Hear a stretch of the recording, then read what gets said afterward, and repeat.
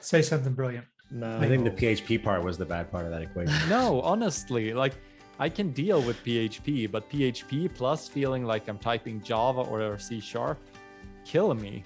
Brilliance coming right up. Lars is spitting some wisdom this morning. Actually, now that the two GitHubbers are here, can we please change? No. Can we please change the font back? We need to Yeah, rebrand Elixir Curmudgeons. What's up, everybody? Thanks for tuning in to Beam Radio. Hello and welcome to this week's episode of Beam Radio. I am joined as always by a fabulous panel of co-hosts. We have with us today Stephen Nunez. Oh, hello. Hey, Stephen. We've got Alex Koopmans. Howdy, howdy. Welcome, Alex. We've got Lars Vikman. Hello. Hi, Lars. And Bruce Tate. Hi, everybody from Chattanooga. Hey, Bruce. All right. So before we jump in, we've got a lot of great stuff to talk about. We've got a question in our process mailbox that I think we're particularly excited to dig into. But first, a word from our fabulous sponsor, Groxio. Bruce, what's new with Groxio? Yes, so as we're recording, I am putting the finishing touch on the first release of Elixir NX. And I am so excited about this, just irrationally excited about this, because this was a giant gaping hole in the Elixir language, right? Can't do number crunching. And then it's, what's that about 6 months ago? And now we have this live and vibrant community with live books and a machine learning library, and the SciData project, and all of these things that are kind of exploding around the space. So about the time that this airs, we will be getting to the Axon library.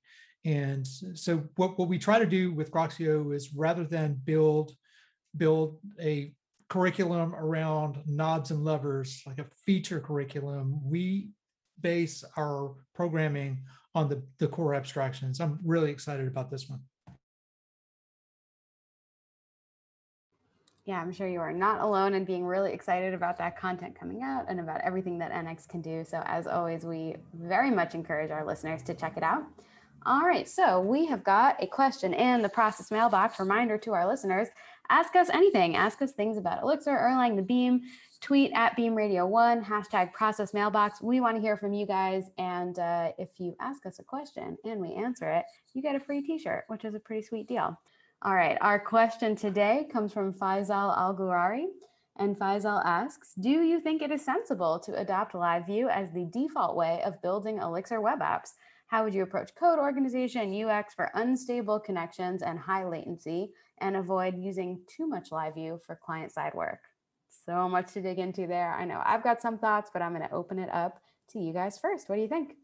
Absolutely not. Cannot be done. It's essentially a toy at this point. No, of course, it's perfectly possible to do projects in LiveView and stick to mainly LiveView. But also, as the question brings up, there are some things that you need to consider, such as unstable connections, high latency, and what cases LiveView is not well suited for. But I think you'll find that it's suited for a surprising amount of feature sets. It's just a lot of UI these days isn't even necessarily real time. So LiveView is typically snappier than at least any page refresh based UI. And then like anything that needs to do API round trips, you're at the same level. While if there's like client only high fidelity sort of UX stuff, yeah, then you might want to drop into some of the JavaScript integrations that LiveView actually offers. And there are things I would never pick LiveView for, such as offline first, where it's essentially at this point, as far as I know, dead in the water. But most use cases for web services is not offline first. So that's roughly my view on it. I definitely use it just for the sheer practicality of working with it. Yeah, I think that's basically it. The main thing is that we need to decide in general as a programming community, what do we want to optimize? And there's so many cases that we just optimize the wrong thing. I remember when I was coding Java, And everybody was talking about the performance of Java and all of the cost of all of this configuration, but it was worth it because you would save these microseconds of performance. And then we would use these frameworks that led to N+1 problems and kind of these remote connections and remote object access over the wire. And we would have these just hideously performing applications because we were thinking about the wrong kinds of things. And then we would build these big fat relational databases and babysit them with a web UI. And that's kind of the main use case for Ruby on Rails. And it did that kind of thing really, really well. So, I mean, I think that with LiveView, most of what we're doing today on the web are these kind of hyper active, hyper interactive applications, and the one-page nature of them. The thing that you have to optimize is the programmer's brain through this complexity. And if you can't do that, you're basically dead in the water. And you're going to be, when you're looking at these kind of small scenarios, these small corner cases, if you try to optimize for those, you're going to miss out on that huge win that LiveView provides. Yeah, I totally agree with more or less what you guys are both saying. And I think, Lars, you kind of hit it on the head when you said that unless you're optimizing for offline first, which you're probably not, I think LiveView is absolutely the way to go, because, to use maybe like a slightly tired phrase, the modern web demands a lot of interactivity out of the box. Like if you're just building your run-of-the-mill web app, the kind of thing that you used to reach for Rails, and a CRUD app to do, you need all these kinds of like little interactions that people just have sort of come to expect, right? Like some sort of notification, things updating in real time, that basic level of interactivity. LiveView is the absolutely perfect solution for it. It can handle all of that and so much more. It can allow you to do it extremely quickly and productively, within your own development lifecycle. And I think it's just such a huge win for like 99% of what you need to do as a web developer. And then when you do have, I guess, Bruce, you were calling them corner cases, whether they're strictly corner cases or not, if you need to really handle super high latency offline first, it might not be the solution for you, but most of the time, I think it's more than enough. Yeah, I think a lot about we always like have a major release of like a framework that's been tested in RC, it's beta RC, RC1, and immediately it goes 5.0, 5.01, because when people actually start using it, they introduce that corner case, it sort of comes out. I think LiveView is at a point where people should start using it, and they're going to run into things. I guess it really has to do with your comfort level with being in a weird place at some point, being like, oh, it's weird because I'm using this library and it doesn't exactly do this because it collides with how it updates the DOM, or some sort of like super edge case. But I think that it's by using it and sort of smoothing out those edges that we get progress. I've worked with LiveView before there were uploads. And so if they can tell you that I had to do some hacky stuff to get uploads working. And then Chris was like, look, it's beautiful. Look at how nice it is. This problem sucked, and now it sucks way less. It's actually really nice.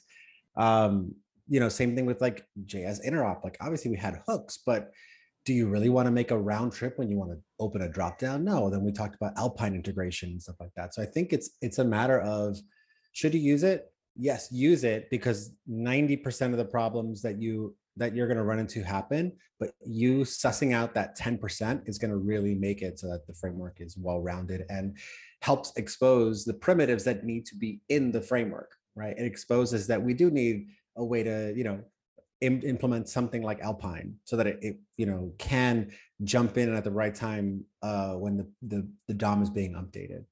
So yes, go build things, go build all the things. It will work for the majority of the things that you want to do. You probably will, maybe if you're lucky, run into something, and then you're a hero because you found a thing, and then please submit a PR. Yeah, I think that one of the things that's cool about the whole LiveView process is that this didn't start as like an Ajaxy, to borrow a word that's it's a decade old, right? But it didn't start with the live JavaScript updates. It started with the base abstractions and essentially built on these one after another. And so it seemed for a long time that Elixir was a language that had this high level of like consistency, this low level of latency, this kind of smoothness and uniformity across individual interactions at a level that you would just never need, right? Until, so it's like you're collecting these, you're winning these small pots and putting these blue chips in your pocket. And then all at once, like the LiveView and the Elixir team just kind of slam those on the table and they say, here's why all that stuff matters, right? It's that, if you have a user that has a strange, like a wide response time on the other end, the chances are that user is never going to hit that limitation in a request response model, right? But if you put that same thing in a LiveView scenario where you're getting thousands and thousands of interactions every hour, then of course you're going to hit those problems. And that's why you don't see applications or frameworks like LiveView done well in other languages. It's all the blue chips are on the table, and this thing just works. Yeah, I definitely want to echo what you said there, Bruce. Where I mean, from a performance standpoint, I think LiveView is really, really hard to beat, even for a single page application. Like I was running some what's the built-in Chrome one? Lighthouse? Yeah, you can run that in the developer console there.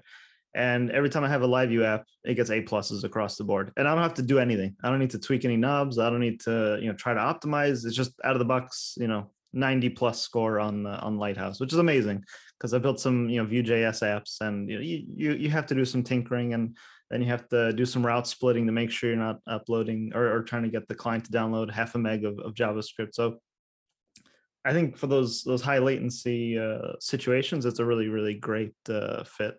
But like any tool, you definitely need to learn its nuances. And I think some of those nuances you can get by with additional tooling. So like Stephen mentioned, Alpine's a really, really good tool for things that are only client facing. There's no reason to make round trips to the back end. Just keep that all client side, a little bit of markup in your HTML, and the job is done. So some of the other nuances they need to work around are some of the morph DOM problems, where it tries its best to patch the DOM based on what you're passing back. But if you don't have liberal use of IDs, sometimes the patching doesn't go as you expect. But these are things that you kind of learn along the way, kind of like in Vue.js 2, where you didn't get reactivity with objects and arrays. It's just something that you kind of learn, and you're like, okay, I won't fall into that trap again. But yeah, definitely something that's production ready, and definitely something that I've actually used for some client work. So that answers it. Yes, you should. If you're thinking about using it, go ahead. It's incredible. On that note of that excellent recommendation, I think we'll move on to our main topic for today and our main host, who is Alex. Alex, do you want to walk us through what you had in mind for today's episode? Yeah, sure thing. Yeah, so last week, Bruce, Frank Hunleth, and myself beta released our book on the Pragmatic Bookshelf, which is a huge milestone. Super happy. So the book is Building a Weather Station with Elixir and Nerves. And with the book now in beta, I took some time to reflect on the process of writing the book and thinking about kind of the content that went into the book. And after thinking about it for a little while, the theme that kept sticking out in my head was how much project you're able to accomplish in such a short amount of writing. Because for those unfamiliar with the Pragmatic Express series, they're more like shorter books, kind of like Chris McCord's Metaprogramming in Elixir. So, really hyper focused, and you kind of focus on one topic and see it through on this little form factor. But in those, just about 100 pages, we were able to cover, building the physical weather station, deploying Nerves to it, setting up a development workflow with Nerves and flashing firmware to it, capturing sensor data for the weather station, publishing that to a Phoenix REST API that you also put together in the book, and then finally visualizing all that time series data that's stored in Timescale DB using Grafana, all within 100 pages, which I think was pretty amazing that we were able to cover that much material in that short amount of book. But so this got me thinking, how productive the tooling is in Elixir and how I don't think the book would have been necessarily possible in its form factor in another language or ecosystem. And I have a couple books on my bookshelf, from doing Raspberry Pi stuff with Python and doing Arduino stuff with kind of like their C dialect. And those books are way, way longer. And I didn't feel like I was able to build as much as I did in this book as we were going through it. So yeah, this really got me thinking how productive the language and the runtime are, kind of outside the context of this book, and how this theme of productivity is something that we often bring up here on the podcast. Yeah, with that, I definitely want to kind of dive in and unpack what parts of the language and the ecosystem really give you that productivity. We were chatting about LiveView just a couple minutes ago. What are some other tools that really make you feel like you have superpowers? Then maybe where do we have some blind spots? Where can we do better? Yeah, so one of the cool things about that book, and Alex, I mean, I would put the authors in the reverse order. But one of the cool things about what you did in that book and the way that you told the story is the way that the abstractions are layered, right? And the role that the major abstractions play in the language. So there's the tool chain that's really about taking the kind of the surrounding productivity tools in Elixir and repurposing those to a nerves-based experience, right? Where you have this idea of a build, and a build plugs in an environment. Well, in Nerves, all they had to do was pair an environment and a target together, right? Like a Raspberry Pi in this case. And then there's the OTP slice of that, which allows you to have this kind of clean, uniform way to process the self-healing aspects that are so important when you're working with hardware, right? And then there's the language abstractions that allow you to build like the user interface and the web layers on top. But it seems like when you attack problems like these in other languages, the primary mechanisms for extension get in your way, right? Like object-oriented programming and inheritance. And you really don't have the dispatch mechanisms in procedural languages like C. But with Elixir, you have the dispatch with pattern matching, right? And you also have the capability to extend the language with things like macros when things break down, and you get these beautiful layered abstractions that are just extraordinarily productive. Yeah, I'll echo that sentiment that code organization in Elixir and in Phoenix is something that even just in the past few months, I feel like I've gotten a lot more comfortable with, and I have seen my productivity kind of skyrocket. And I'll link that directly to the experience of working on the LiveView book with you, Bruce. I think, I read your previous book with James on designing Elixir systems, and I wouldn't say that I struggled with it, but I wasn't really able to put it into practice at that time, this idea of kind of how to organize your core layer, your boundary layer, presentation layer. But then actually collaborating with you on this, it's like something just clicked for me. And I found myself after I can almost like remember the day that this happened. We had this one conversation about how to organize these code layers. And then I went back to the chapter I was writing, and it was like night and day. Like I just flew through it. I felt like the code was coming together so quickly and so beautifully, and everything just felt right. So I don't know if that's necessarily like a language feature per se. The language, of course, allows us to apply these patterns, but I have found myself to be much more productive in the past couple of months just because I now feel that I do have an understanding of where code belongs in the context of your Elixir app, your Phoenix app, your LiveView app. And it lets me move a lot faster and build things that grow really well. Every time I need to add something new, I know exactly where that code needs to go. And of course, different languages and frameworks have their own solutions for where code belongs. And it's kind of a never ending debate, but it never felt more right to me than it did in writing Elixir and Phoenix apps.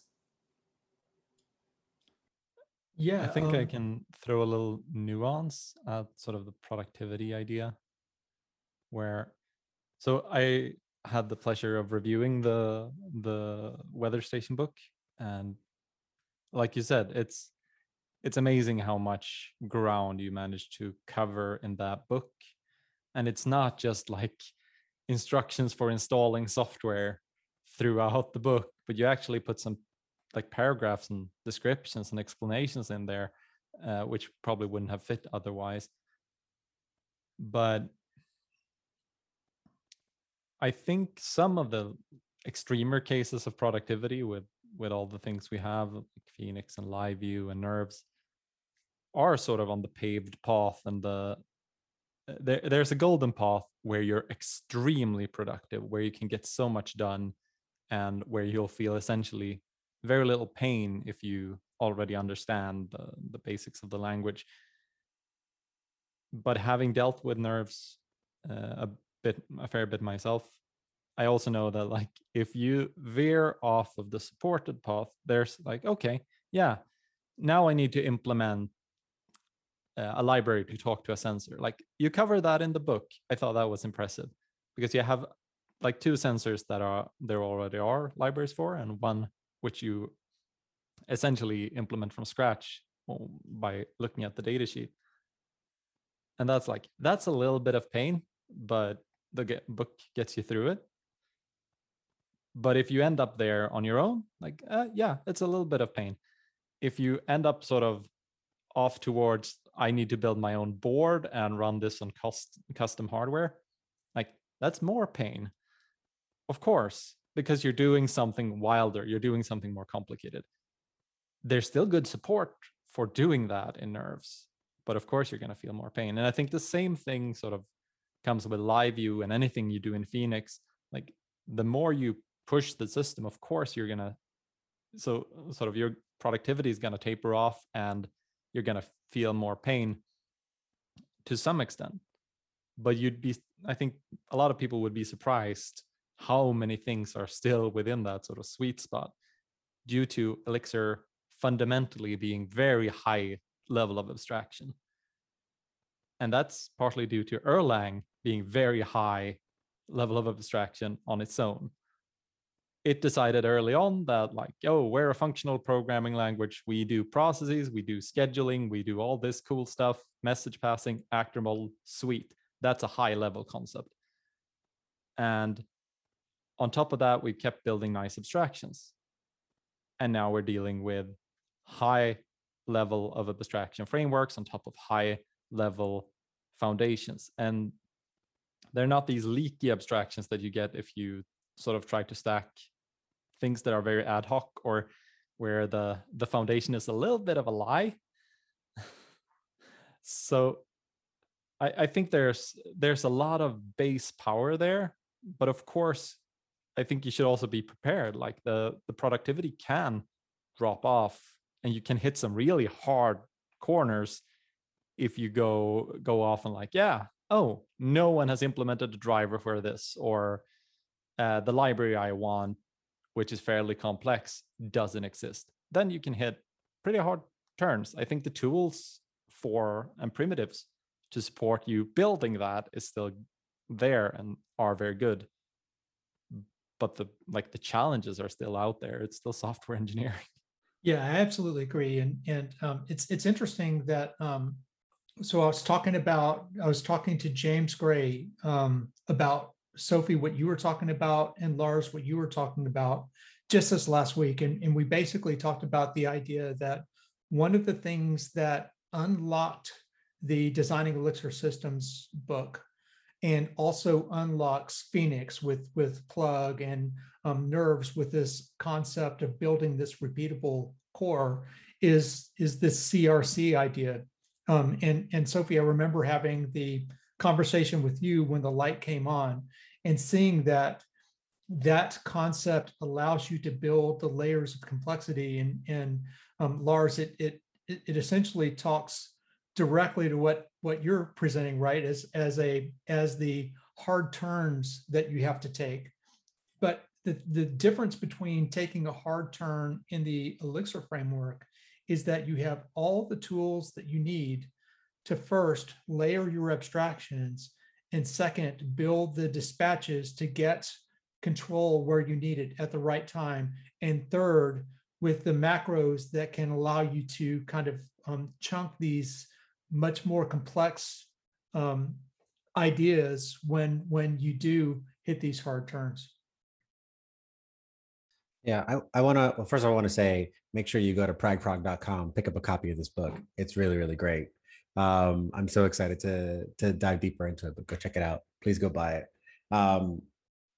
The one thing that I'm sort of hearing and noticing is that the reason why productivity is high when it is because someone took the time to build those abstractions well at first. And of course, we have the beam, right? We've got all the great things that Lars was talking about with the scheduler and processes, processes and immutable data. All the things that sort of become the way things are, the way you do things, where it becomes self-evident and exemplary and just how you build things, and it becomes easy because there is a path.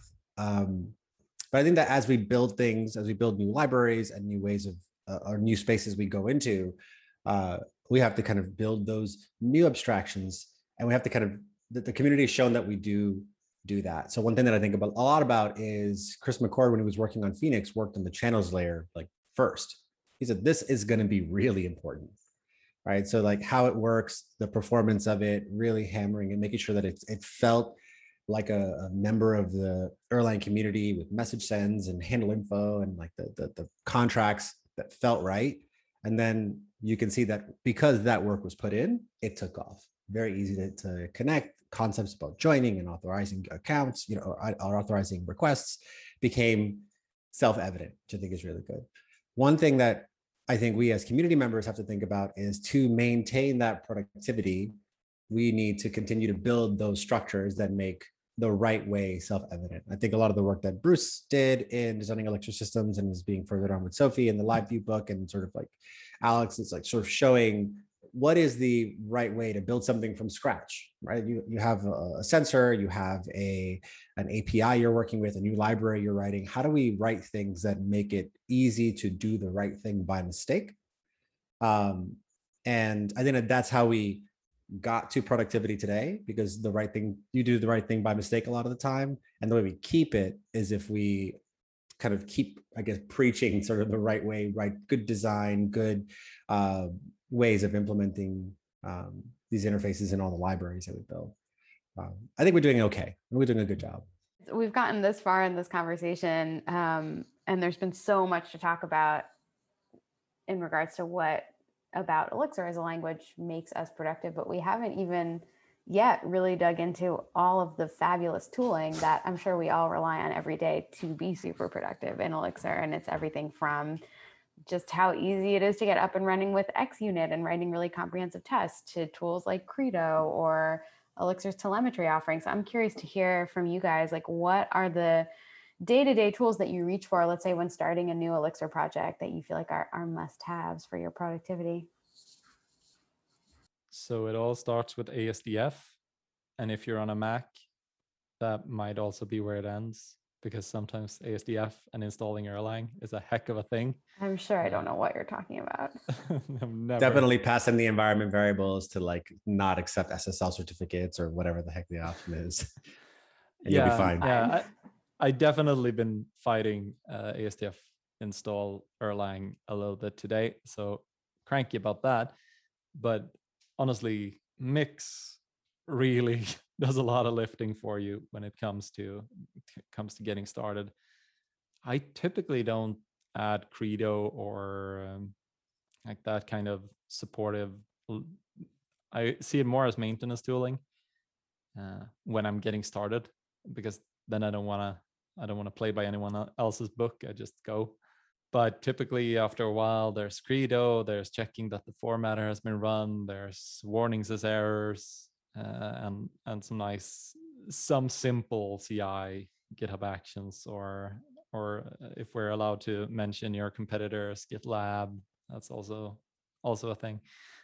Oh, but yeah, there's a lot of, I think most of the tooling I rely on getting started with a project is just Mix and its generators and the Phoenix generators. And that takes me pretty far. And whether I'm doing a project sort of in the canonical contexty style, or I'm trying the more heretical approach we discussed with Keith Lee recently, that sort of determines how much further I use generators. because there's no generator for Heresy as far as I know at the moment.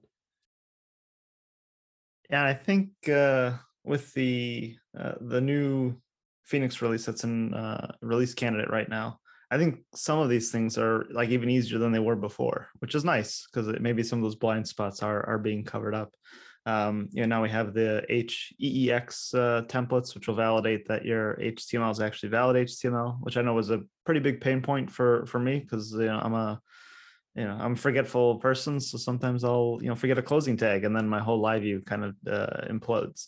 But yeah, so I mean, it's great to see those kinds of gaps being filled. And then on the generator side, it looks like we now have SQLite generation support in Phoenix, which is awesome. I'm excited to see what kinds of projects are made on like these super lightweight stacks with no external database, nothing, just SQLite writing to a file and keeping it super slim and simple.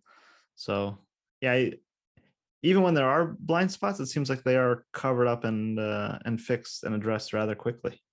I mean, it's pretty impressive. Maybe that's speaking to the productivity again. By mentioning SQLite, you're baiting me, Alex. It's like that, like spinning up a pedal stack and using SQLite. There's something so dense about just how little else you need to start building an application. And I haven't pushed that as far as I would like in terms of long-term maintaining and working with it long-term. For me, I haven't pushed live view that far either, but I don't see where it would break, honestly, because it's the code level complexity of live view is quite low in my eyes. And that's sort of the interesting part. There's not all that much to keep track of, which means you don't have to write a lot of code. You don't have to maintain a lot of code. And then like the thing that probably becomes the densest is the template side. And I think that's sort of inevitable. Or like you could have a different approach, but then you end up with a lot of, I guess, shared CSS, which is another challenge. So yeah, I would really like to see how far you can push the pedal stack stuff, especially with SQLite, and just get the densest stack going. I think that should be where people that are really into sort of indie SaaS and indie hackerdom, bootstrapping new businesses and all that, that's where they should start, because you get so much for free and the ceiling for growth is so far off. Like that you won't have problems for ages with that kind of setup. And if you have reasons, you might want to use Postgres, for example. You might want to open, or you might want to be able to scale across a few different regions. Probably easier with Postgres. But yeah, there's a lot going on there. And seeing SQLite move into mainline Phoenix generators is very nice for me. Yeah, for sure. And I had a consulting client once where they were running Elixir, an embedded device. It wasn't Nerves. They were rolling their own, but it was pedal stack with SQLite, and it was a super capable product at the end of the day.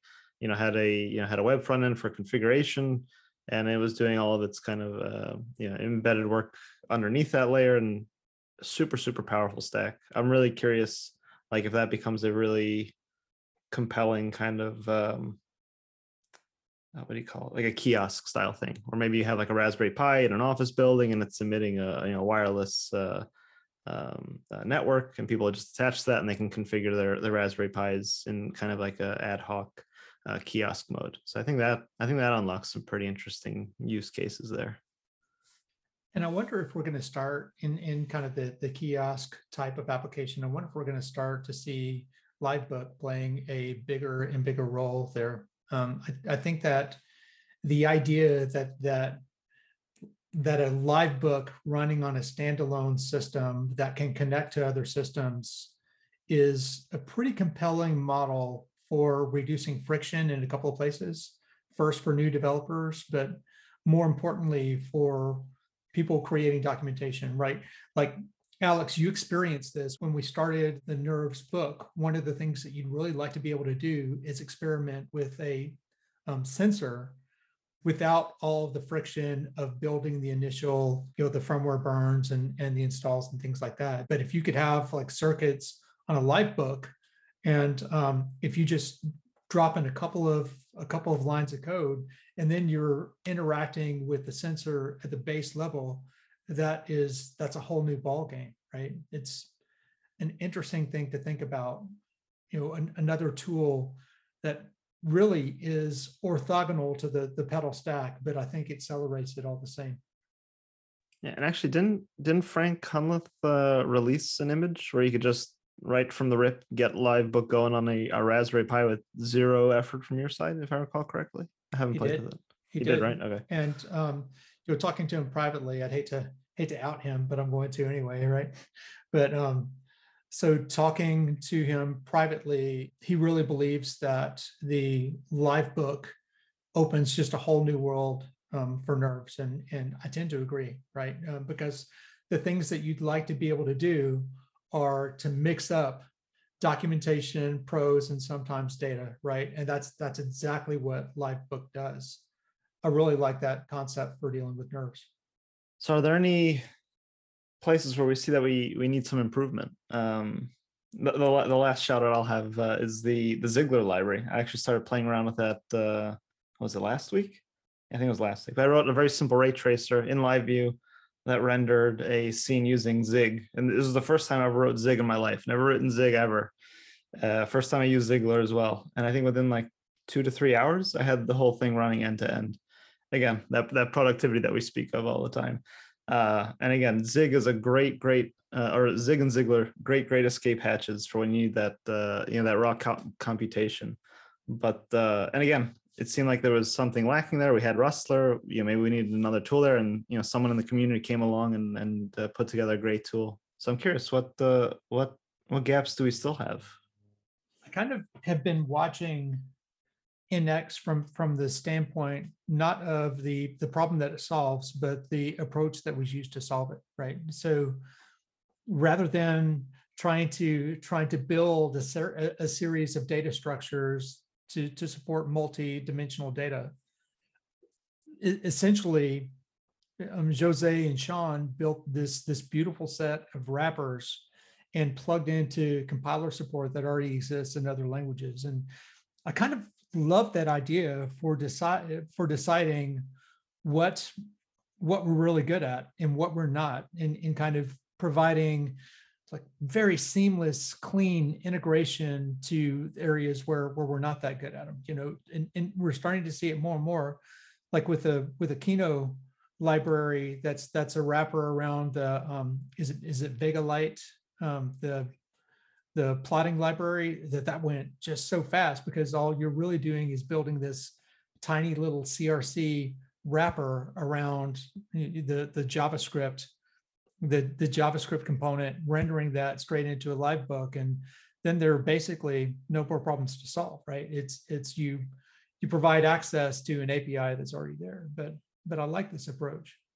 So maybe we should talk a little bit about how this problem is solved with NX. So NX is really about numerical computing, and numerical computing is about typed multi-dimensional data, which Elixir doesn't solve really well, right? Because with Elixir, lists are implemented as linked lists, and they're pretty inefficient in a couple of ways. One, the area of mutability, which NX does not solve, but also the area of random access. You need to be able to access any item in the tensor at any time, and that Elixir is just not good at.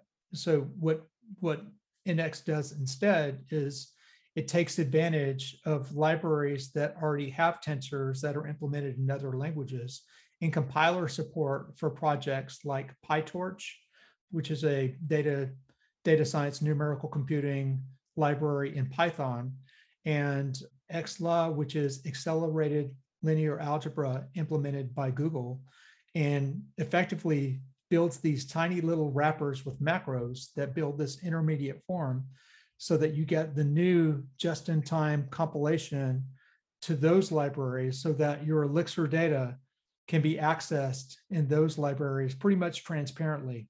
And the number of lines of code to get all the support in Elixir is just shockingly small because it's really building a wrapper instead of broader support. Yeah, I think, like you said, I think it's a really great way forward where, we realize the shortcomings of the Beam, and it's not necessarily like shortcomings because of bad design. It was just very premeditated trade-offs that this is what we want to be good at, when in the runtime, and saying, okay, here are these great escape hatches. Let's use them when they're necessary. And I think this is one of those great escape hatches where we can use the Beam and Elixir as kind of that orchestration layer that we've talked about in the past, and then orchestrating these other components to leverage what they're good at and kind of augment our ecosystem and runtime. Yeah, definitely like that.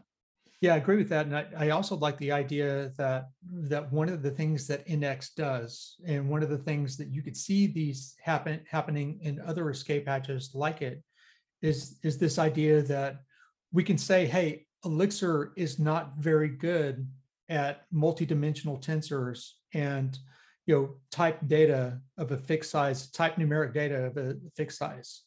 It's also not mutable, right? And it made one trade-off and would not compromise on the second, right? So you have this framework that looks very different in Elixir because it continues to embrace immutability as one of the core features of the library, but still solves random access and the multidimensional data. And what you get is this thing that's uniquely Elixir, right? So if you get a chance, play around a little bit with the Axon library, and what you see is this flow of tensors that flow one into the next. So it almost looks like it's Elixir pipes that embrace multidimensional data through a whole new kind of function definition called the def-n. It's really spectacular, and it's its own thing. And I think it's interesting from what I've seen of machine learning, and I've mostly been on the orchestrating side, but one of the ways in which this is typically orchestrated, if you're working with Python, I've seen something called Ray show up a few times. And that is essentially an implementation of the actor model for distributed computing in Python. So you can spread the load across essentially any number of machines. So it's a Python library mostly written in C++, if I'm not mistaken. And I've also heard that this model of building the computational graph as functional programming essentially is also sort of mirrored in efforts in Python, where there are similar APIs already being built. Was it JAX or like, I don't follow the space, but I've heard things. And so reasoning about the computational graph as immutable steps, I can see how that would be easier to deal with for the person building. And like the actor model is fairly easy to reason about for orchestration. So are they converging on, like, what's that old quote about everything ending up an incomplete and poorly specified version of Erlang?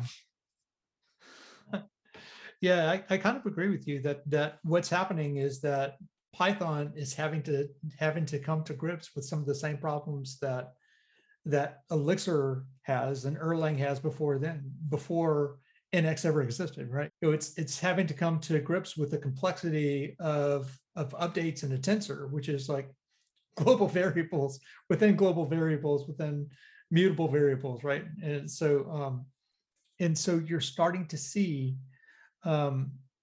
adoption for languages that don't have to, basically put all the fingers in the dam, right? Things like Julia that start with a clean functional foundation and are able to kind of make these small little tweaks in areas where there are mutability, and things like Elixir and NX that basically have all of that foundation.